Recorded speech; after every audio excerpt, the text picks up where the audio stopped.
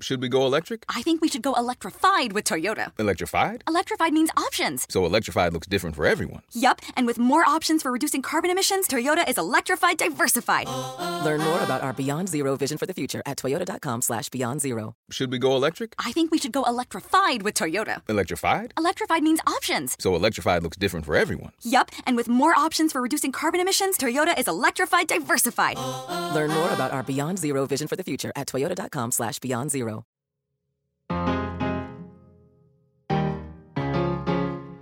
I'm Hannah Rosen, and this is Radio Atlantic. I remember when I was a little kid being alone in my room one night watching this movie called The Day After. It was about nuclear war, and for some absurd reason, it was airing on regular network TV. So bad down here, I can't even breathe. Now listen, Denise, you get a hold of yourself. Now I particularly remember a scene where a character named Denise, my best friend's name was Denise, runs panicked out of her family's nuclear fallout shelter. Oh, man, you can't go there. Wait a minute. It was definitely extra, but also to teenage me, genuinely terrifying. This very particular blend of scary, ridiculous, which I hadn't experienced since. Until a couple of weeks ago, when someone sent me a link to this YouTube video, an interview with Paul Christiano, who's an artificial intelligence researcher.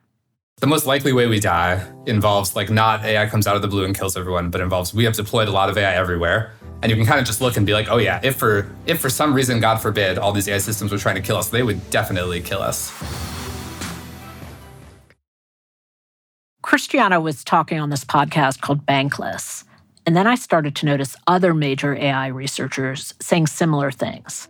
More than 1,300 tech industry leaders, researchers, and others are now asking for a pause in the development of artificial intelligence to consider the risks. With the top story right out of a science fiction movie. Now it's kind of permeating into the cognitive space. Before it was more the mechanical space. There needs to be at least a 6-month stop on the training of these systems. Contemporary AI systems are now becoming human competitive. We have to get our act together. We are hearing the last winds start to blow, the fabric of reality start to fray. Is this another campy Denise moment? Am I terrified? Is it funny? I can't really tell. But I do suspect that the very doomiest stuff, at least, is a distraction. That there are some actual dangers with AI, less flashy, but maybe equally life-altering. And so today we're talking to Atlantic executive editor Adrienne LaFrance and staff writer Charlie Warzel, both of whom have been researching and tracking AI for some time.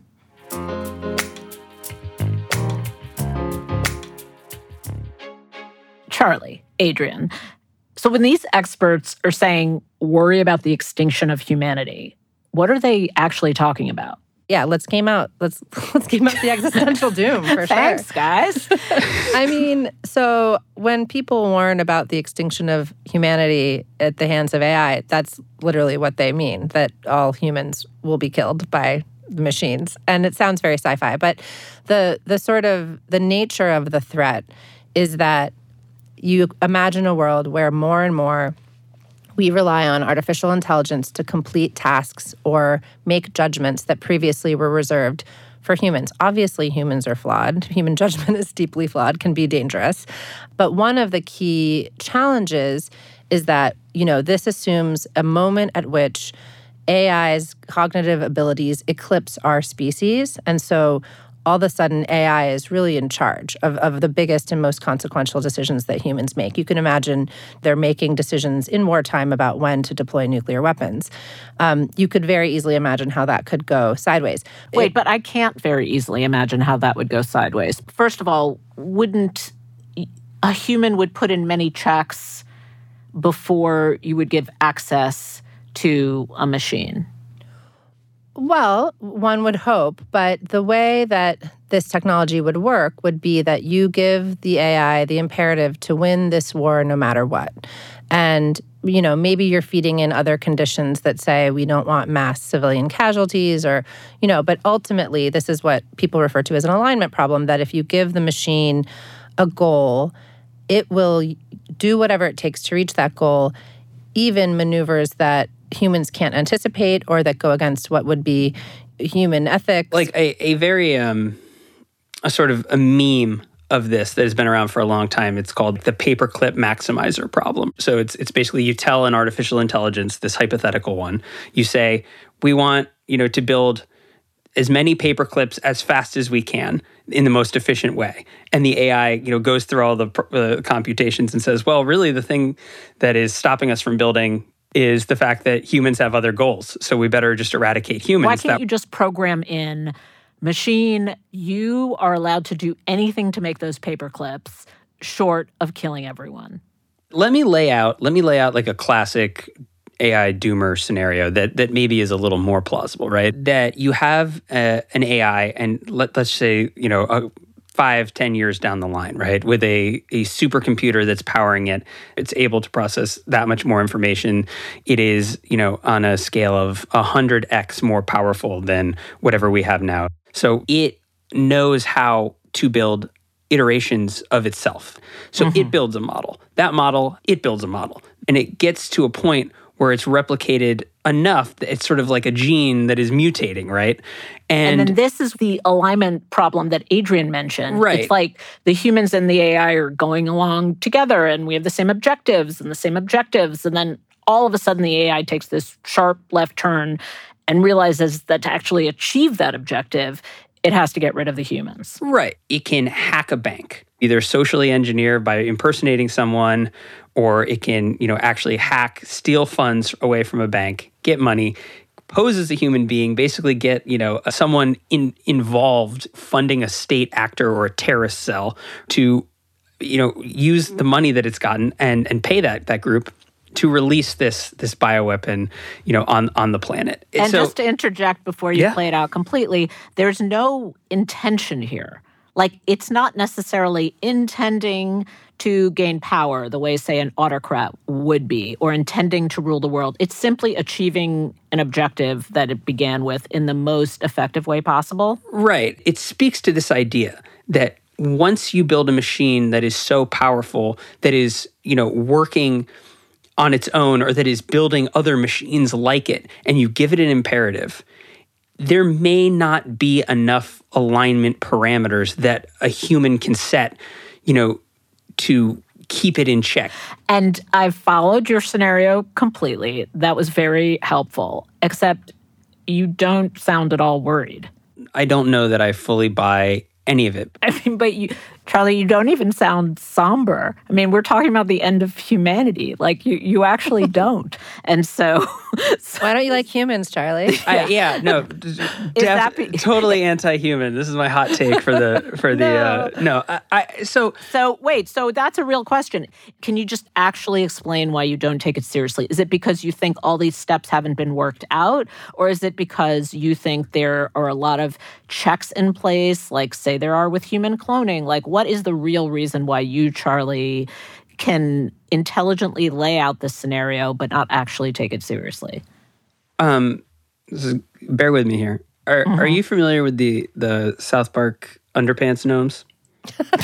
I am. Yeah, thanks. Work all night, search for underpants, hey. We won't stop until we have underpants. Yum, yummy, hey. So if you want to know what the Underpants Gnomes have to do with the end of humanity, you'll have to stick around. More after the break.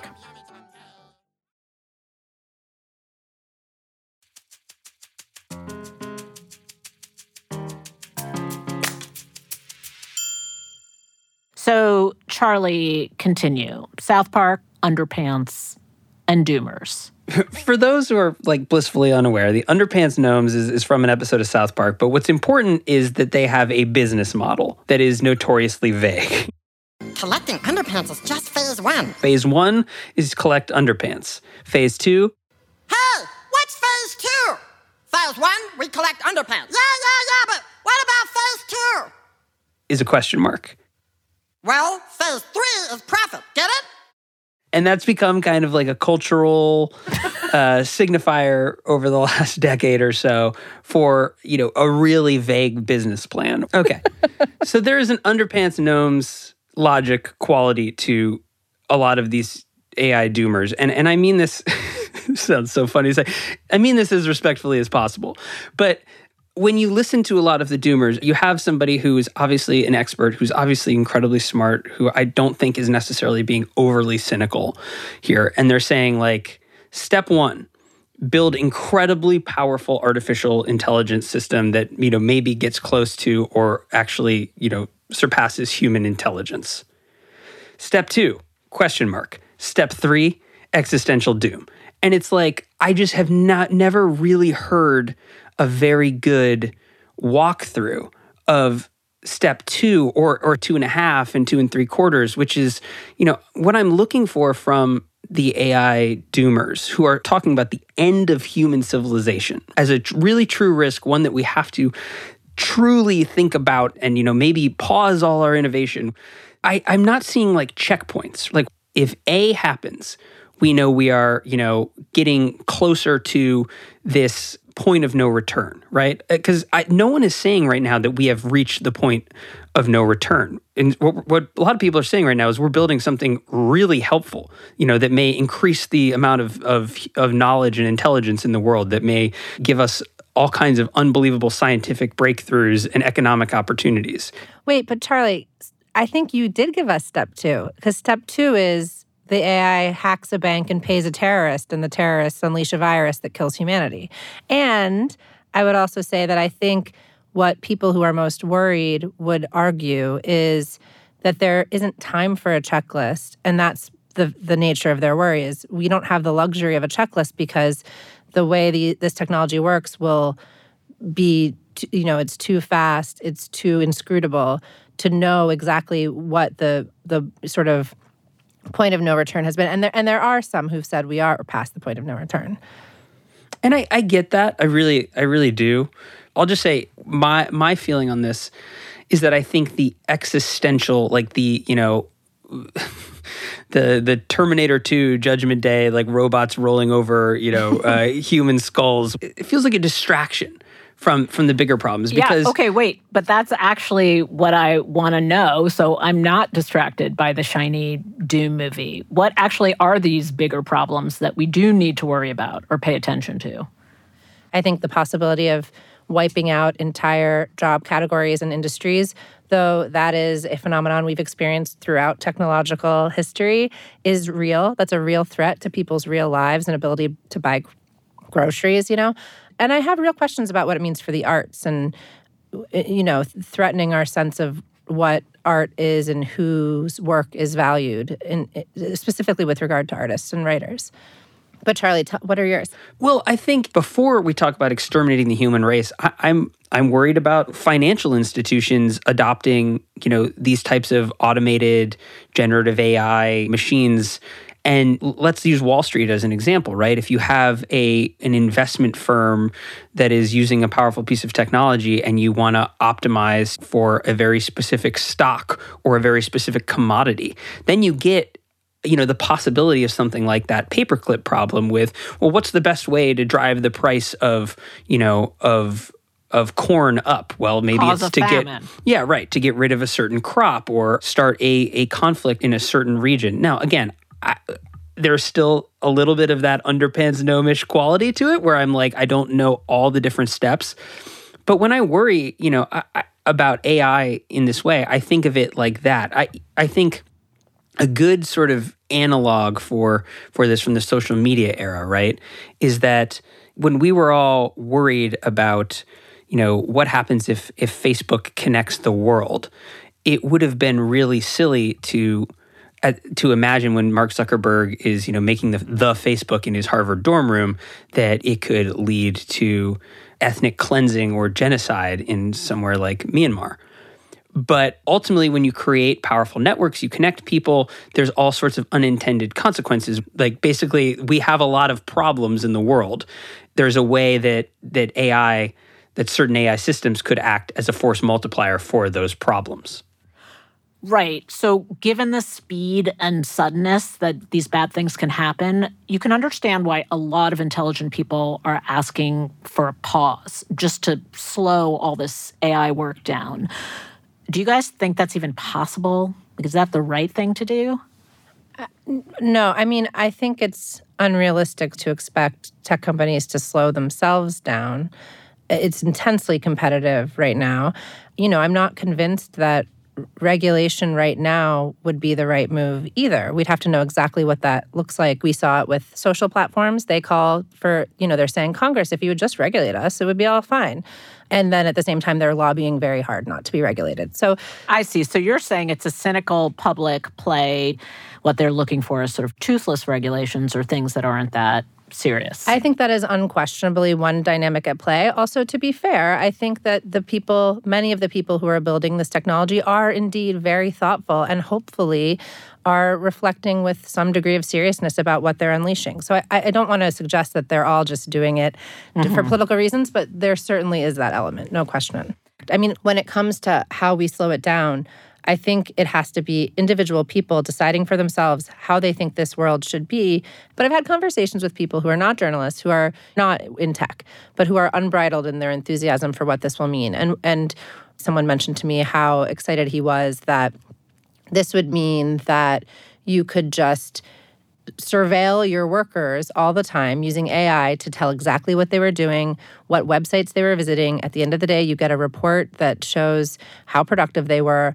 To me, that's an example of something that could very quickly be seen among some people as culturally acceptable that I think we now have to really push back against in terms of civil liberties and in terms of how we think about how this technology will actually be used in our lives. To me, this is much more threatening than the existential doom in the sense that these are the sorts of decisions that are being made right now by people who have genuine enthusiasm for changing the world in ways that seem small but are actually big. And so I think it has to be individual people speaking up, whether it's to their employer or, their representatives in whatever way you can be active on this issue and take a stand for shaping how we use technology, I think is crucially important right now because norms will be hardened before most people have a chance to grasp what's happening. So that's a little bit like cell phones.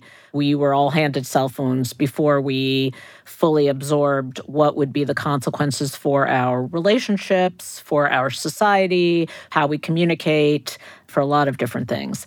I'm 100% with you. I guess I just don't know who we is in that sentence, and it makes me feel a little vulnerable to think of, once again in America, like every individual and their family and their friends has to decide for themselves, as opposed to, say, the European model, where you just put some basic regulations in place. Like the EU already passed a resolution to ban certain forms of public surveillance, like facial recognition, and to review AI systems before they go fully commercial, like that kind of thing. There's a way which even if you do put regulations on things, it doesn't stop somebody from building something, on their own. It wouldn't be as powerful as, the multi-billion-dollar supercomputer from OpenAI or whatnot.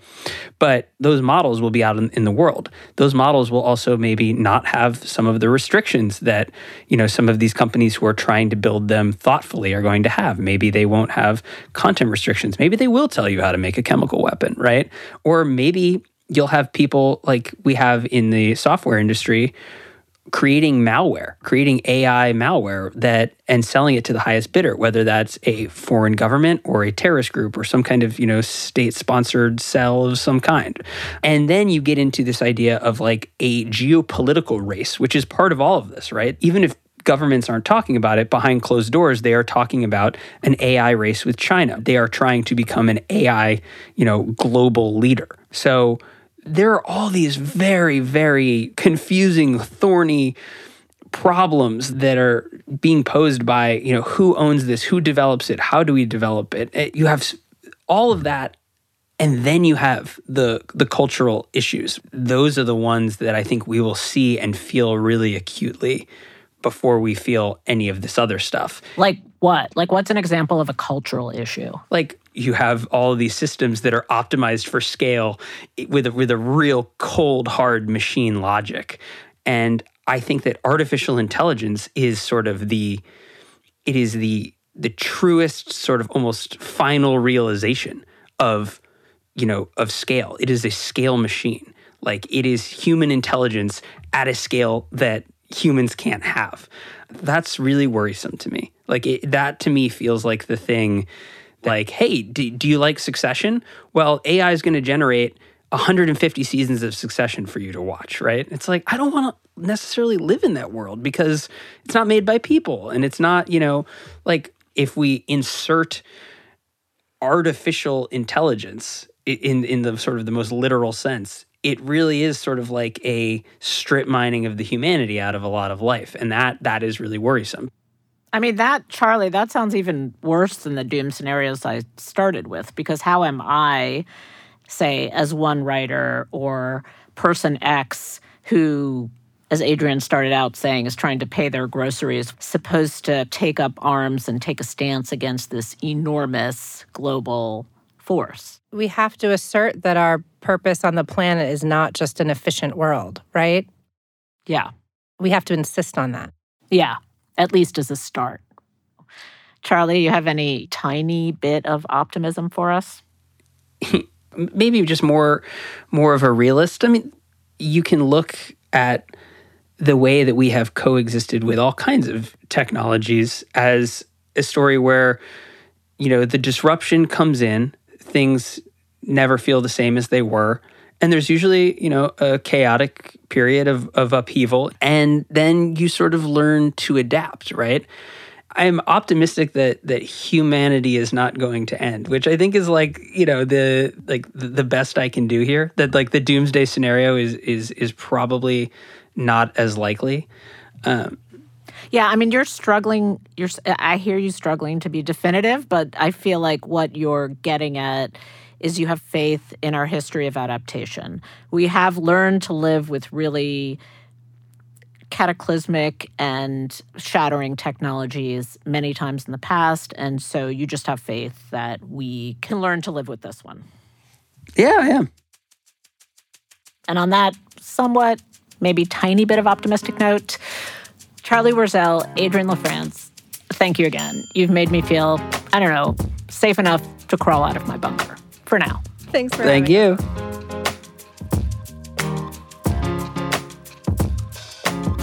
This episode of Radio Atlantic was produced by Jocelyn Frank and edited by Claudina Bade. Our engineer is Rob Smerziak, with help from Rico Tolbert. Fact-checking by Michelle Soraka and Steph Hayes. Thank you also to managing editor Andrea Valdez. I have a favor to ask you guys this week. If you like the show, please leave us a review. Tell your friends about it. Or maybe just tell everyone named Denise about the show. I'm Hannah Rosen, and we'll be back next Thursday.